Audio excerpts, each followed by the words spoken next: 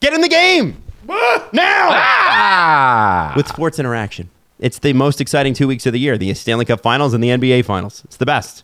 And you want to be a part of it. The Dangles Doozies section is exploding with crazy props that are still available midway through the Stanley Cup Finals, which is where we are right now.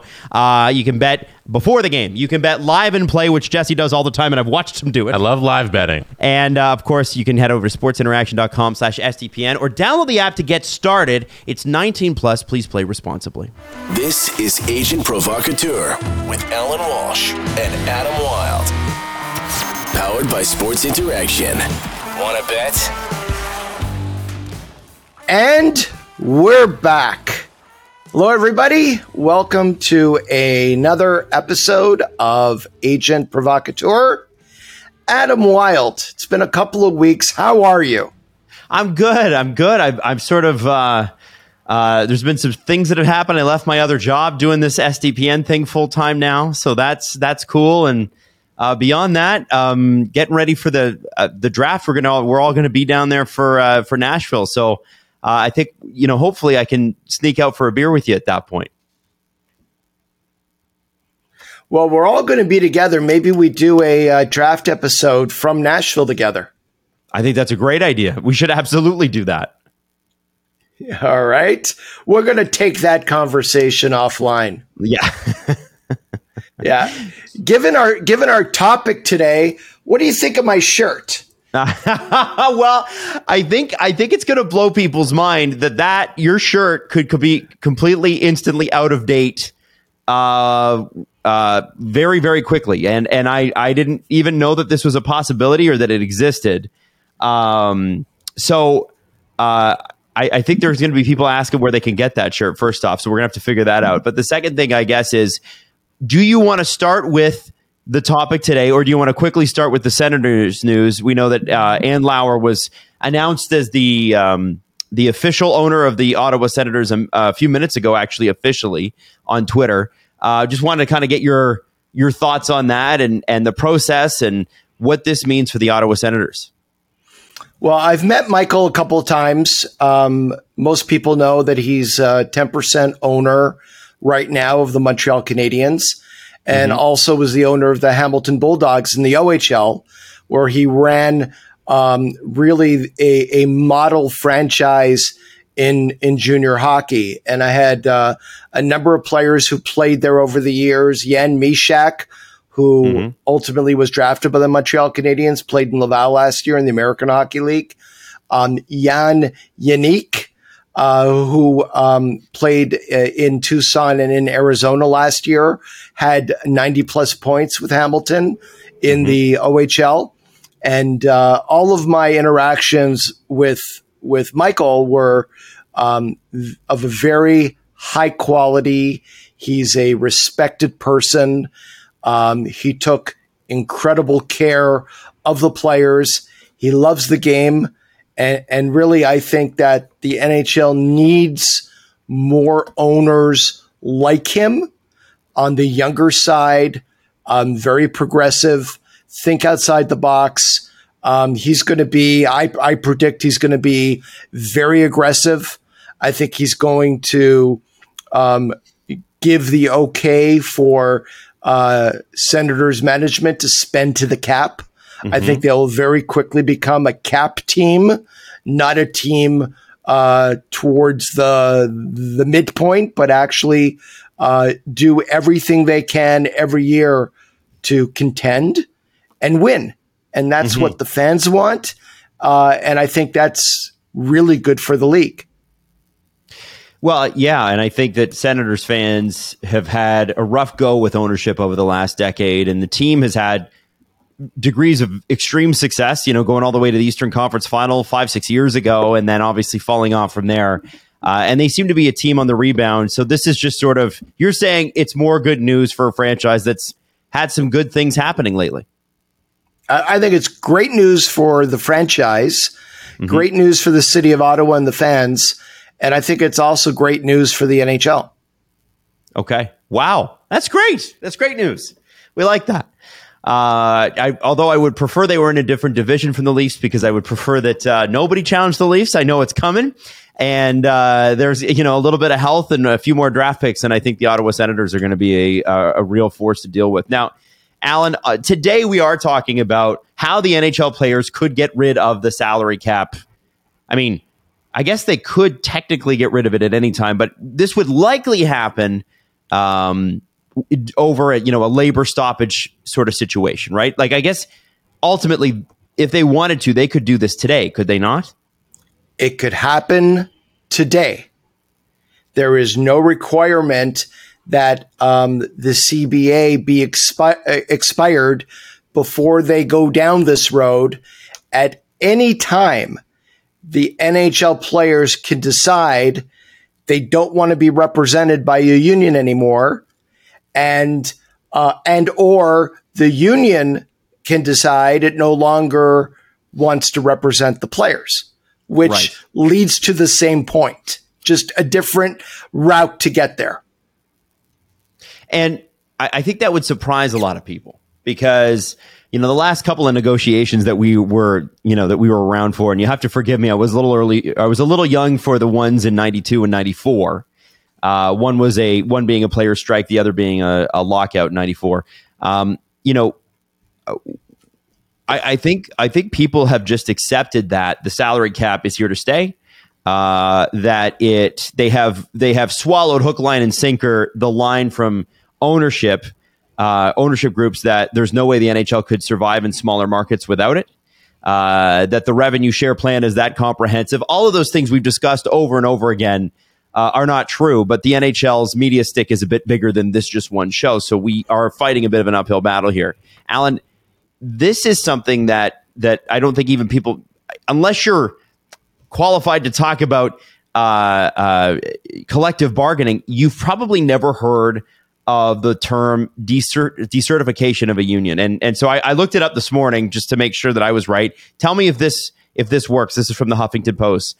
Decertification occurs when employees formally revoke the authority of their union to engage in collective bargaining on their behalf. Disclaimer of interest occurs when the union formally terminates its right to represent the players. Both procedures effectively dissolve the union and permit the employees to negotiate as individuals. In real world terms, what could that mean? What does that mean, what I just read to you? So the big challenge here for me and you today is to try to explain it in the way that everyone understands it. Yes. So I'm gonna take the best stab that I could take so that everybody understands this whole process. Historically, unions have been used in the professional sports world, and really the leader in that group was the MLBPA in acquiring rights for players through incrementally improving rights for players through every subsequent CBA negotiation. That's always been the goal. Getting rid of the archaic draconian reserve clause, giving players the ability to achieve unrestricted free agency as early as possible in their careers, which they can establish a fair value for their services in a league-wide marketplace, a robust, active, league-wide marketplace. The freer you are, the more the market should take over, market forces should take over, and you're now able to negotiate with as many teams as possible and ultimately go to the highest bidder. Right. Okay.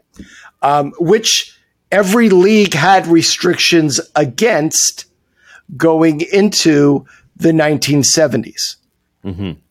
Now, unions, and it started, like I said, with the MLBPA, with the Seitz decision in arbitration, had declared Andy Messersmith and Dave McNally unrestricted free agents.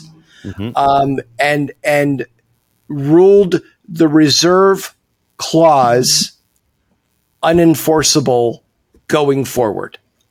That Which tied players to their team, right? Yeah, and that threw open the free agency doors in baseball. But the NFL and NBA had a much more difficult go at getting to unrestricted free agency. And one way, because they weren't having success in collective bargaining, and the NHL is part of this group as well. One defense was for the league, we're never going to negotiate this. So the unions filed antitrust lawsuits against the leagues and decided to try to achieve what they couldn't achieve at the bargaining table, achieve it through the courts. And some of these cases had some success. There was Oscar Robertson in the NBA. There was the Powell case. There were and it was mainly the NFLPA and the NBPA battling against the leagues in court. The leagues always took the same defense. It was called the labor defense. You guys are part of a union. You guys collectively bargain. You can't use antitrust law. There should be a carve out because you guys are part of a union. And those cases had some mixed results on both sides until it got up to an appellate court. And an appellate court ruled the labor defense cannot be broken. That's a valid defense. And they created what became known as the non-statutory labor exemption. And that is basically if you're in a pro sports union or any union and you're trying to use antitrust law, you just don't have the right to use it. You can't sue under it. You are not eligible for antitrust if you're part of a union. So some brilliant legal minds led by a lawyer by the name of Jim Quinn and Jeffrey Kessler started to question whether the benefit to unionization in pro sports was worth it, or whether the players would actually be better off without a union. And there was a lot of debate, a lot of internal debate, a lot of analysis. And ultimately, it was the NFLPA that became the first union to actually go forward and decertify in the midst of a collective bargaining negotiation. And they decertified for the first time in 1989. And the process is this, and it's very important to understand it. Without a union serving as a bargaining unit, literally everything that a league does, restrictions on free agency, the entire process of salary arbitration, holding a draft, restricted free agency, having any kind of free agency other than total unrestricted free agency, having a draft, escrow, all of those items are technically antitrust violations.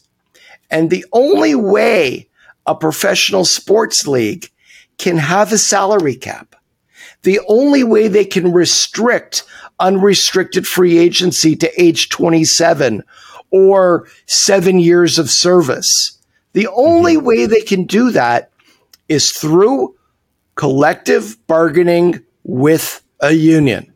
No union, all of these items are antitrust violations. So what's happened in our history? The NBPA was in the process of decertifying during a collective bargaining negotiation and ultimately settled. The NFLPA decertified in 1989 and settled and reconstituted the union. And most recently, in 2011, the NFLPA decertified. And let me walk you through the process.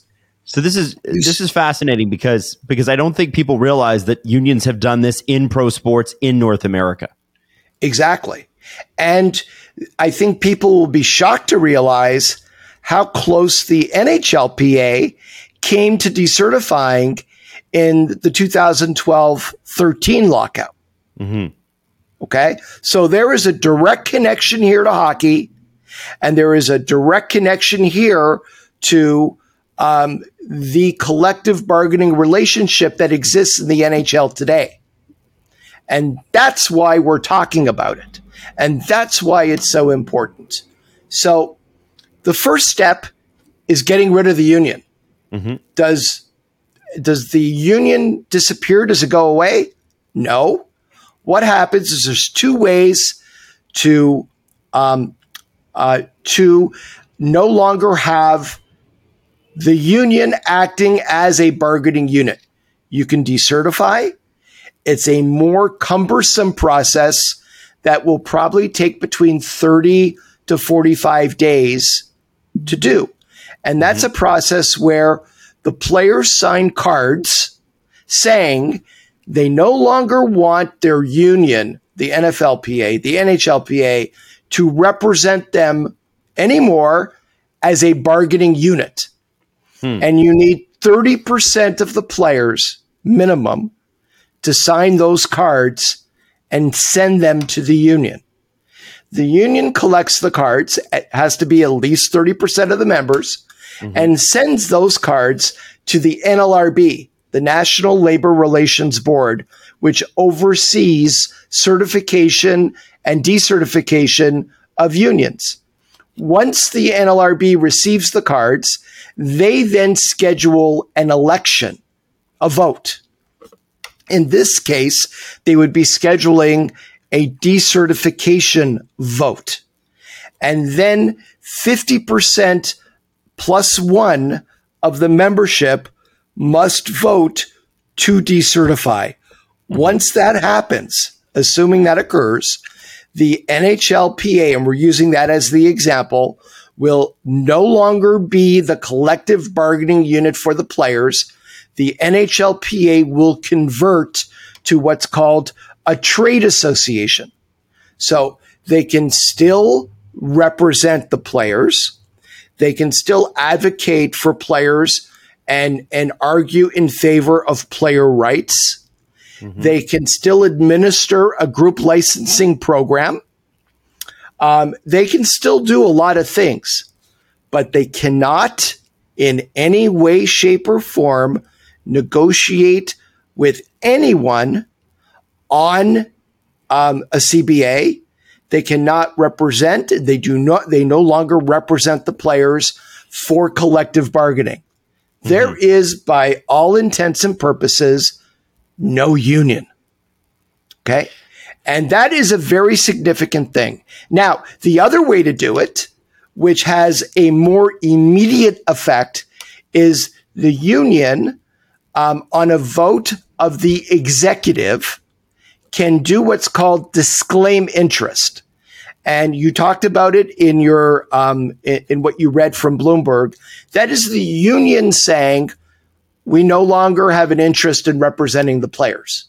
Right. And we are no longer acting as the bargaining unit for the players.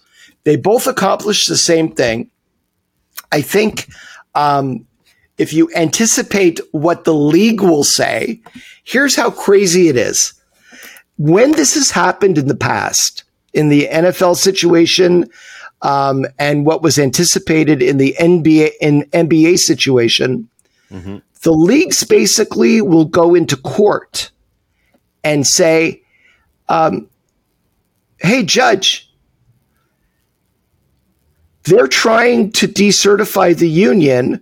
We want you to find those acts invalid, and we want you to declare that the union still exists and they are still the bargaining unit for the players.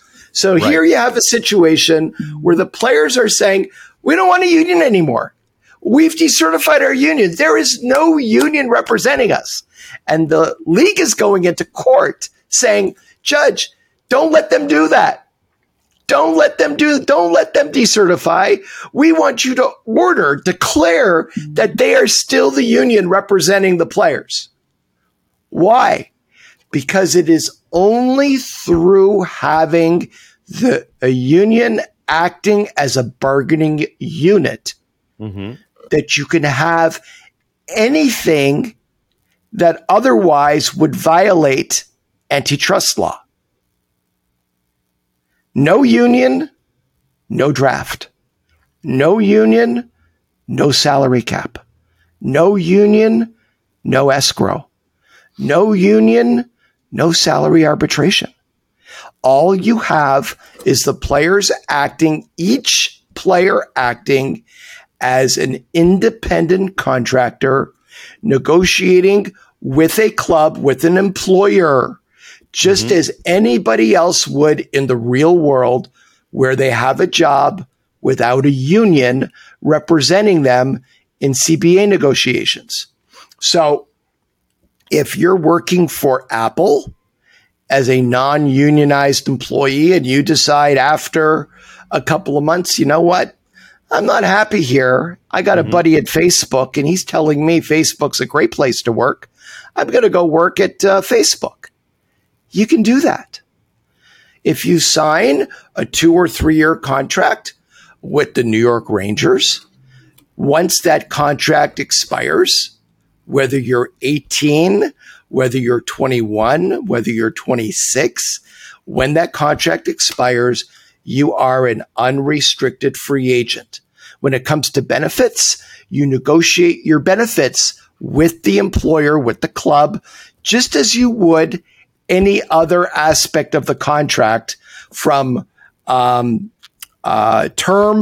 money, the guaranteed nature of the contract, and so forth. And all of those things are subject to negotiation.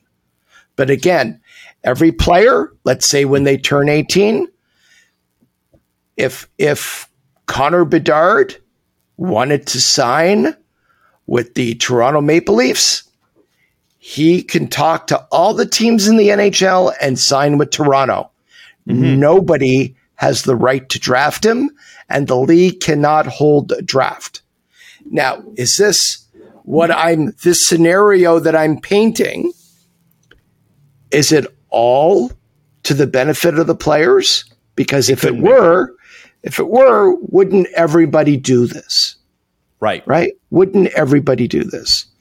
And the answer is there are a lot of unknowns that would need to be litigated in federal court in the United States and possibly even courts in Canada. But here's the second part of the equation.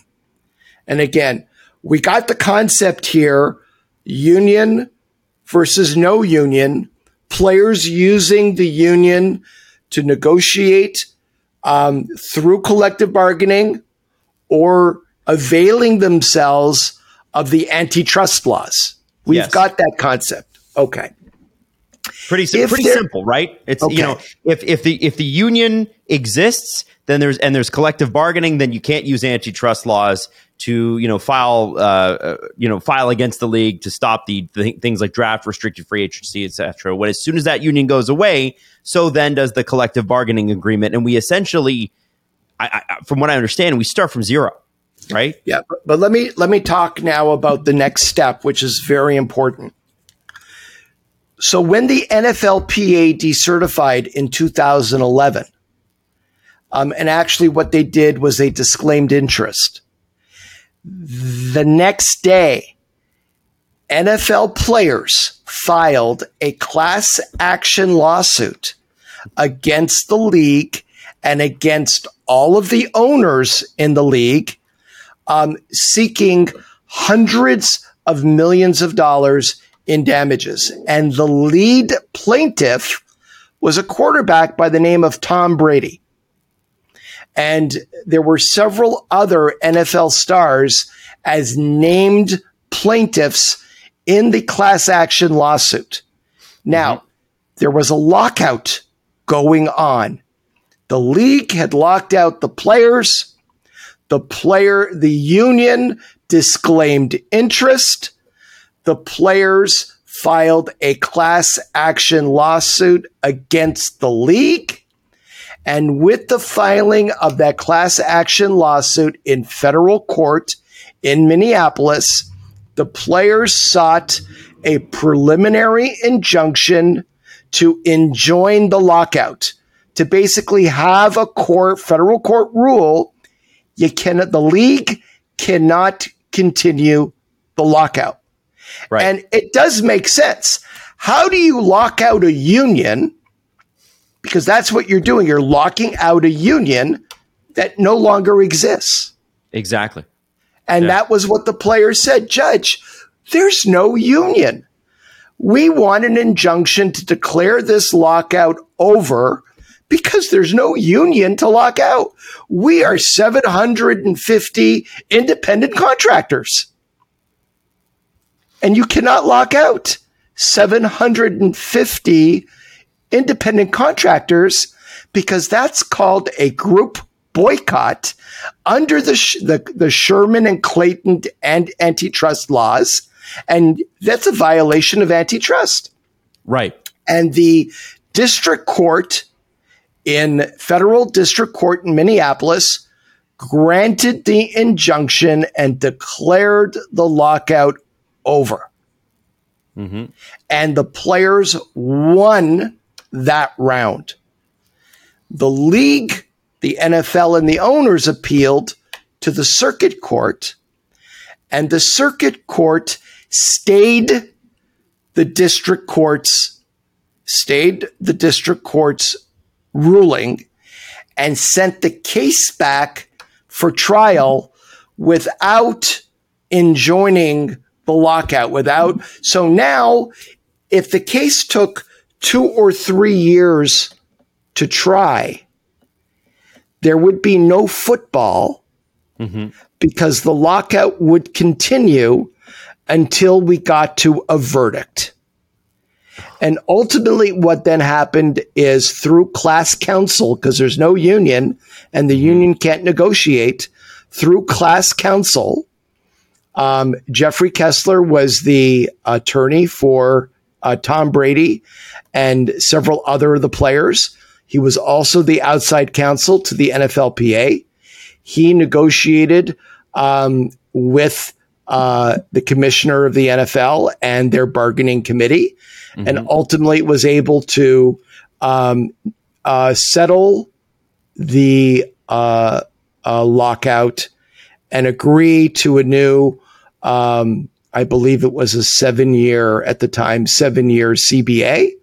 And the NFLPA then reconstituted itself as the bargaining unit and entered into the CBA with the league.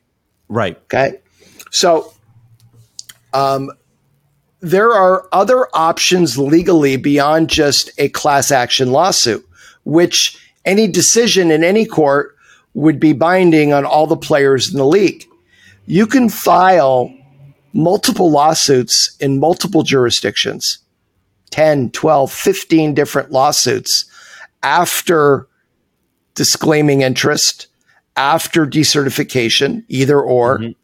No bargaining unit. The players file the lawsuits using the same lawyer or multiple lawyers. And now you've got literally 10, 12, 15 different lawsuits going in federal court in different jurisdictions that would all lead up to a jury trial. Okay. Okay. And each individual case would not be binding on the entire membership. So you win 3 jury trials, you lose 2 jury trials, you're still litigating 6 or 7 more.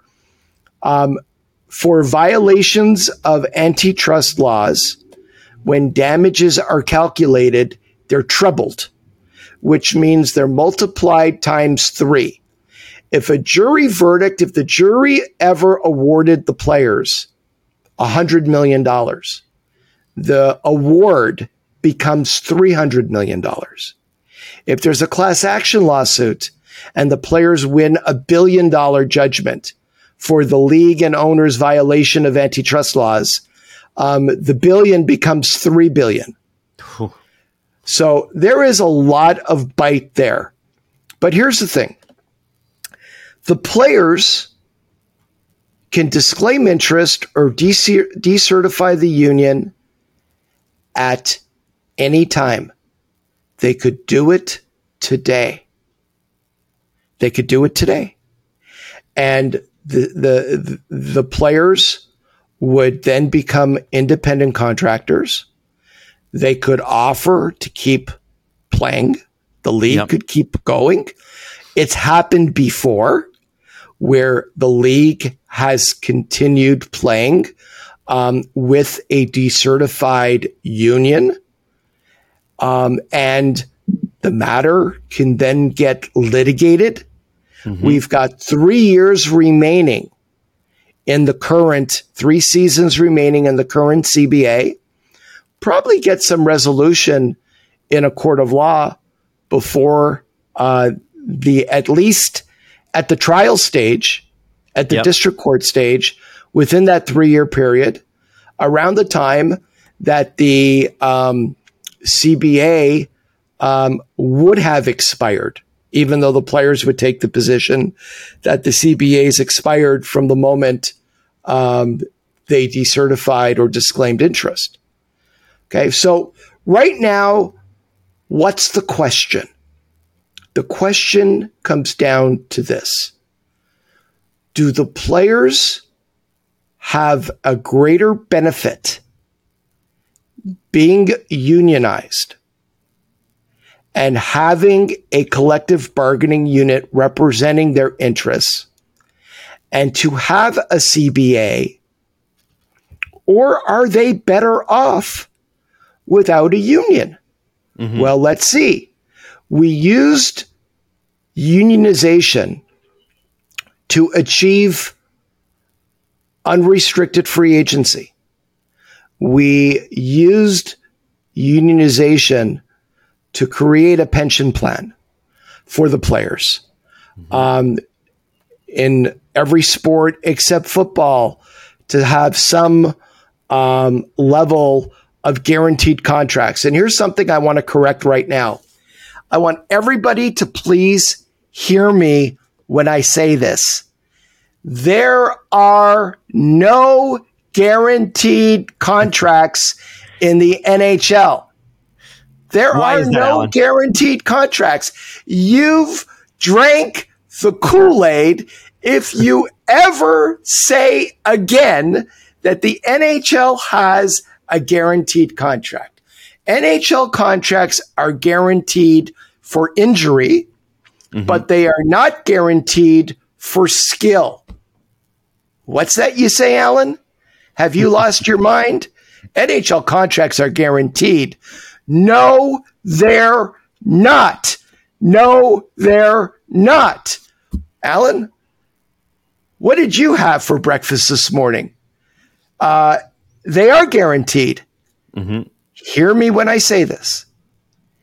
If a player is 26 or under and a team wants to buy them out within the buyout windows every year, it's 1/3 the remaining value of the contract. And if the player is 26 or older, it's 2/3, 66% of the remaining value of the contract. So yes, NHL contracts are guaranteed for injury. Mm-hmm. You cannot buy out an injured player, but if a player, any player, is not injured, he can be bought out for 1/3, 33%, or 2/3, 66% of his remaining contract. So stop saying all NHL contracts are guaranteed. They're not. At 35, they're guaranteed, right? Because there's like that over 35 contract signing where you buy them out, but you still pay full price. I guess that means they're still not guaranteed, but you do pay full price, right? How do you qualify that? They're not guaranteed. You can still buy the player out on an over 35 contract, and the player will only receive 2/3 of the remaining value of the deal. There was an amendment to the CBA in 2020 regarding 35 plus contracts. Mm-hmm. If it's a multi-year deal and the contract is flat, or the contract is backloaded and the team buys out that contract, it does not apply against their cap going forward. Okay. If the contract is front loaded, so the player signs at 35 a 4-year deal, and the contract is structured $6 million in the first year, $4 million in the second year, $4 million in the third year, and $3 million in the last year. That's a front-loaded contract, and the club buys that player out after any year, any remaining years, and the AAV of that contract will remain on the team's cap until the end of the contract. Okay. So now, as long as the contract is flat in money each year, $4 million, $4 million, $4 million, $4 million, or backloaded, where the money trends higher than lower, that contract will not stay on the team's cap, but it does not impact how much money the player receives, which is still 2/3 of the remaining value of the deal. Right. Okay. That makes a little bit more sense. Now, obviously, there's some real wins here for any potential union that's going to do this, NHL or not, right? And becoming an independent contractor means that you pay market price. There was, though, downsides to this. I think, Alan, I think it's important that we recognize that there was a point to having a union in the first place. Maybe those conditions have changed, but the NHL and the MLB and, the NBA, they all have unions for a reason, which is the players were not getting proper offers from ownership. Ownership was working together to intentionally keep player salaries down, benefits to a minimum, tying players to teams for their entire career, all the things that were happening in the 40s, 50s, 60s that were then undone, by the 70s and 80s. So if the NHLPA were to decertify, if they did it today and they won, what are the downsides for the players? Like, if I am your client, and let's pretend that I'm a very handsome 40-goal scorer up for a big contract, what does this mean for me? Well, I think one thing the league sells is cost certainty, which is a euphemism for the triple hard cap, and stability. And what you would have here is chaos. I cannot predict what will happen in the courts. Mm-hmm. It would depend on the jurisdiction, how quick it would take to get a case to trial in front of a jury, any appeals that would take place, going to the Circuit Court of Appeal, and maybe ultimately having those cases consolidated and going up to the U.S. Supreme Court for a ruling on all of them, which is entirely possible. In the past, some sports labor cases have found their way all the way up to the Supreme Court, whether it was the federal baseball case in the early 1900s that carved out a nonsensical antitrust exemption for baseball and baseball only. So baseball has a Supreme Court created antitrust exemption, but basketball, football, and hockey does not. Okay. Nobody can really explain that one. No. and neither could the Supreme Courts in subsequent cases that received, like the Kurt Flood case. Flood v. Kuhn went up to the Supreme Court, and the Supreme Court said, yeah, well, we can't really explain or justify baseball's antitrust exemption, but we think it should be a matter for Congress to change and legislate in the area. So we're not going to upset the precedent, even though the precedent is ridiculous, which is basically what they said in their ruling. So I mean, whenever you, I was a trial lawyer in my prior life as a prosecutor. You could never predict how trials are going to go. You may have a much stronger case than you think once you get before a jury. You might have a weaker case. The quality of the lawyers and the preparation are going to have a dramatic effect on the ultimate outcome, as it should. So those are all things that nobody can really predict. What I can say is this, and most people have no idea this occurred, but back during the NHL lockout in 2012-13, decertification of the NHLPA after players were locked out for 3.5 months was a big topic amongst the players. And Don Fehr educated the players on decertification, the pros and cons, what it means.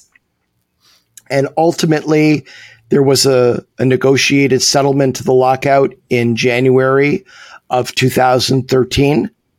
But I think right up until the time of settlement, the possibility of potentially decertifying was something that was at the top of an everyday conversation about whether the players have reached the point where there's a impasse. There's no chance this is going to settle. If we don't have a deal done to be able to get in at least a 48 game season, which seems to be the minimum number of games that Gary will allow go forward without canceling a season. If we are looking at canceling the year, well, at that point, what do the players have to lose by decertifying, disclaiming interest, one or the other, and filing lawsuits in federal court, availing themselves of the antitrust laws that exist? And I think it came pretty darn close to happening. We know it happened twice with the NFLPA in 89 and 2011. And we know the NBPA was in the process, had started the process of decertification when the league, led by David Stern, and the NBPA, led by Larry O'Brien, were able to push a settlement over the finish line and make a deal. Okay. And that's pretty recent. David Stern's a name that I know. It's a name that, I mean, that's this sort of thing. The fact that, the NFL did it in 2011, I think it's kind of fascinating. And This of all the leagues, the NHL seems to be the one that's locked down the most. And again, I think fans are concerned, and I think the concerns are valid, especially teams in smaller cities. We just talked about Ottawa being for sale and selling for believe the franchise tag right now, according to Pierre LeBrun, is $950 million is what it sold for. Right. The players' salaries are about what they were, just approaching what they were pre-2004 lockout. The values of these franchises, which at that point in 2004 would probably be 250 million, are now 3 times that. I would amend that, Adam. I would amend that. Okay. The top salaries for the top players are today, as we sit here today, around what they were in 2001.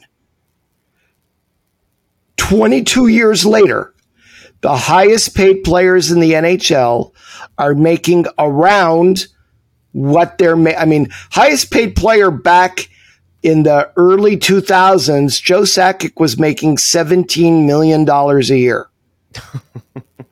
Okay. And players, there's no player in the NHL today making $17 million a year. And there were contracts back then from Joe Sakic, Jaromir Jagr, Dominik Hasek, Chris Pronger, Bill Guerin. A lot of these guys, Paul Correa, Teemu Selanne were 10, 11, 12, Keith Tkachuk, 13 million a year. And players today are making around that, the top. But the average salary has certainly gone up. But the average salary has always included or been calculated using the amount of escrow the players have paid or do pay every year. This year, it's 10% of their base salary and signing bonus. All go to escrow, 10%. Mm-hmm. In prior years, it's been as high as 22%. So a player making for every $1 million in their contract has had a reduction of escrow in those years of 17.5%, 20%, 22%, and so forth, and then calculate around 50% tax off of what's left. And like we've discussed on this show several times, players generally take home approximately $300,000 for every $1 million of face value in their contract. Right.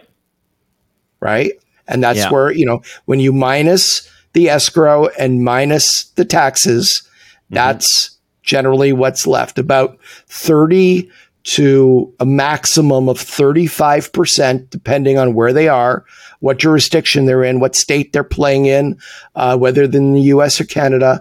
And then there's other issues that we could talk about one day in the future, like RCAs, which have been in the news lately. We can talk about, how to create the best tax advantages for players based on where they're playing. But that's where it is. Right. Yes. Players are making more today than they've ever made. The question is, look at the value of franchises. Eugene Melnyk bought the Ottawa Senators in 2002 for $93 million. And the franchise today is turning over at $950 million. So imagine all the years we've heard players say, it's unsustainable to pay the players this kind of money. We need a cap. We need a cap for competitive balance. The cap actually creates a system that is the total opposite of competitive balance. You know what creates real competitive balance? Unrestricted free agency. That's what creates competitive balance, right? I don't think a lot of people are going to like that comment, Alan. Well, it happens to be a fact. It happens to be a fact. But there is a league narrative that the media bought for so many years where, a cap, it's almost like automatic in my mentions on Twitter whenever I talk about getting rid of the cap. I love the cap. The cap's the greatest thing to ever happen. Competitive balance. The cap is the exact opposite of competitive balance. Oh, well, if you have a couple of teams like the Leafs and the New York Rangers and the big markets are going to go sign all the players and there's not going to be any players anywhere else. Really? How many goalies can you sign? Yeah. Right? How many first-line centermen can you sign? How many top defensemen can you sign? There's 750 plus players in the league. Are you telling me the New York Rangers are going to sign 8 number 1 centermen? Free agency is what breeds competitive balance, not the cap. I'm telling you, there's going to be a lot of people who call that specific comment out. They're going to tell you that. Well, I invite every one of them to buy a triple hard cap shirt. Now, Alan, I think a lot of people are going to ask, and justifiably so, and I think it's important, for this particular episode, how likely is this? You said it got potentially close in 2013 for the NHLPA, or at least there were rumblings of that. How close do you think?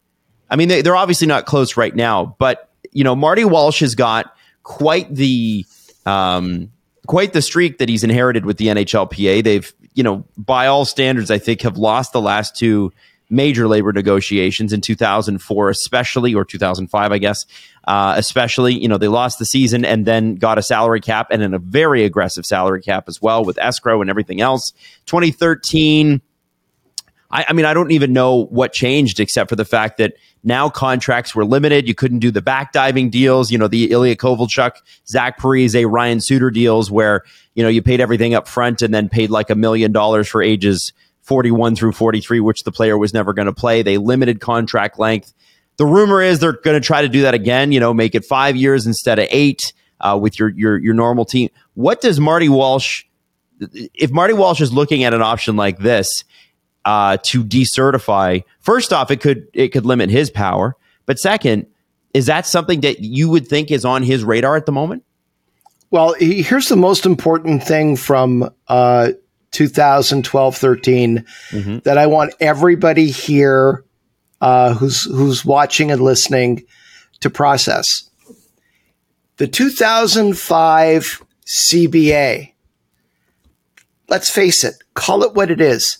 The union was crushed.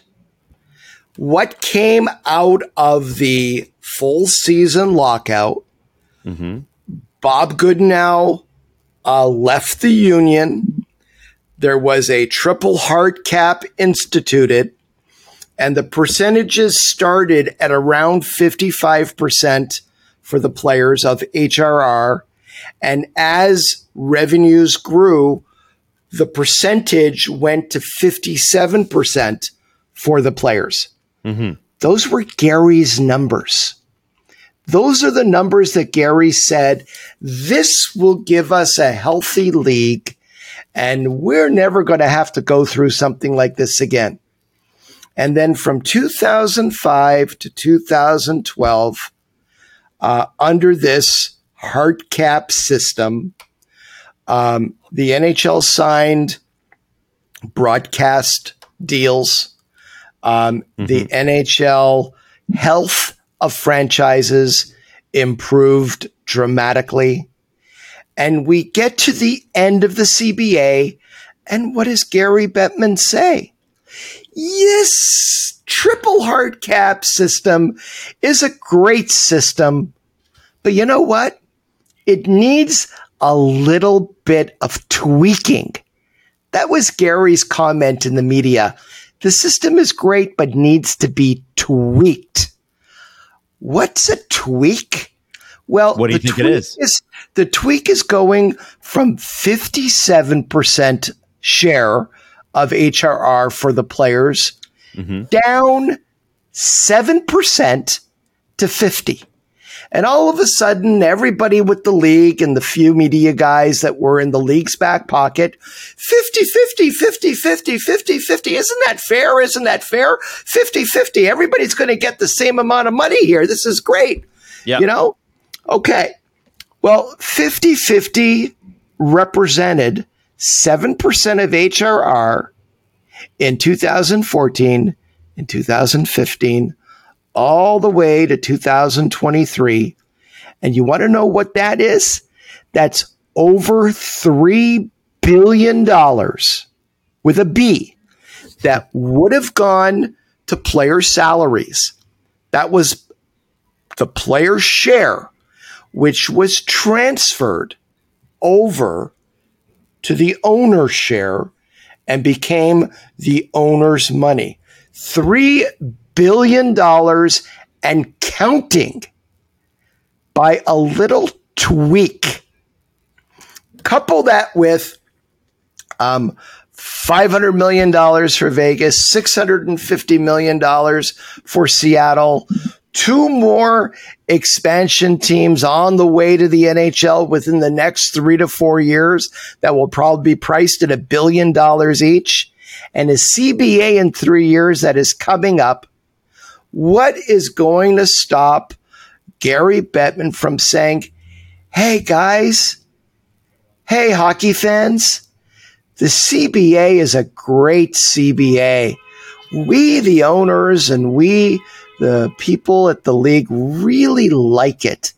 But you know what? It needs another tweak. And what are we talking about here? This is all about dollars and cents. Well, maybe instead of 50-50, maybe we want 60-40.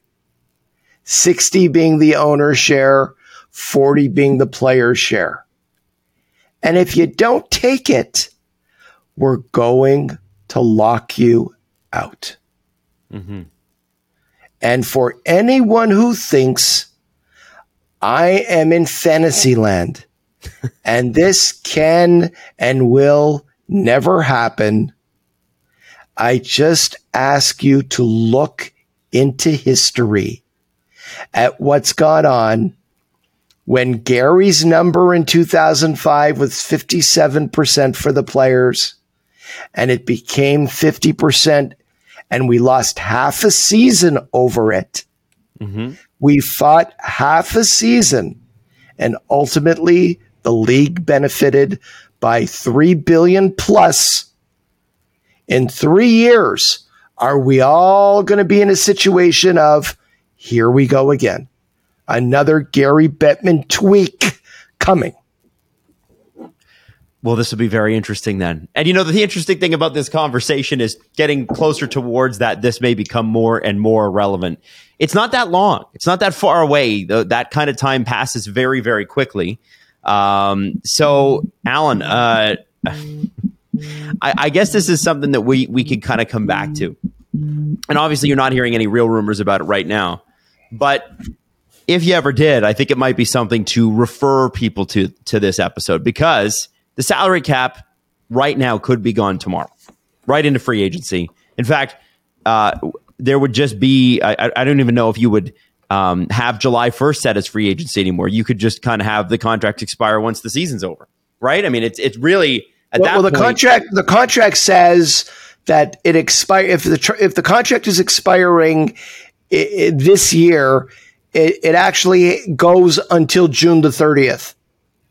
Right. So that would make July 1 the first day that you don't have a contract. But any subsequent contract, you could technically negotiate the end of the contract any date you negotiate. Right. There are no restrictions on contracts. There are no rules. So if a player wants his contract to expire April 1st, it'll expire April 1st. There's no trade deadline. Trade deadline is a violation of antitrust law. It's a restraint of trade. Right. Yikes. Oh my goodness. You could technically, a player can switch teams a day before the playoffs start. A player could switch teams during the playoffs. Alan, come on. There are no rules. Wow. Okay. All right. Well, I think this is a good place to consider the absolutely wild consequences of something like that. And Alan, I do appreciate you saying it, because I think people do believe that they're locked in. This is the way it is. This is the way it's going to be forever. So a fascinating kind of look at how this could actually go, how plausible it is. And I don't know. I guess we'll see what's going on in the next 3 years, right? I've had players that I've been having dinner with or sitting with, and they have complained about some aspect of the CBA, the cap, escrow. And I've looked at them and said, you could get rid of it tomorrow. And they look at me like I have a third eye right over here. And then I've walked them through this, and they can't believe it. And they can't believe that the NFLPA actually did it twice. They can't believe the NBPA was in the process of doing it once. And the NHLPA almost did it in 2013. So there you go. Amazing. Alan Walsh, I bet the biggest weapon the NHL has going for it is that there's a lot of kids in their 20s, and I say kids because I'm not in my 20s anymore, a lot of people in their 20s who just want to play hockey and don't want to think about all this. That's what seems to be going for them. If they knew all this information, maybe things would be a little bit different. Very true. All right. Well, you know what? We'll wrap it up there. Alan, thank you so much as always. Great to be with you, Adam. Great to put together another episode, and everybody, we'll see you next time. This has been Agent Provocateur with Alan Walsh and Adam Wilde. Powered by Sports Interaction. Want to bet? Follow Alan Walsh on Twitter @WalshA. Subscribe wherever you get your podcasts by searching Agent Provocateur and hitting the subscribe button. YouTube.com/SDPN.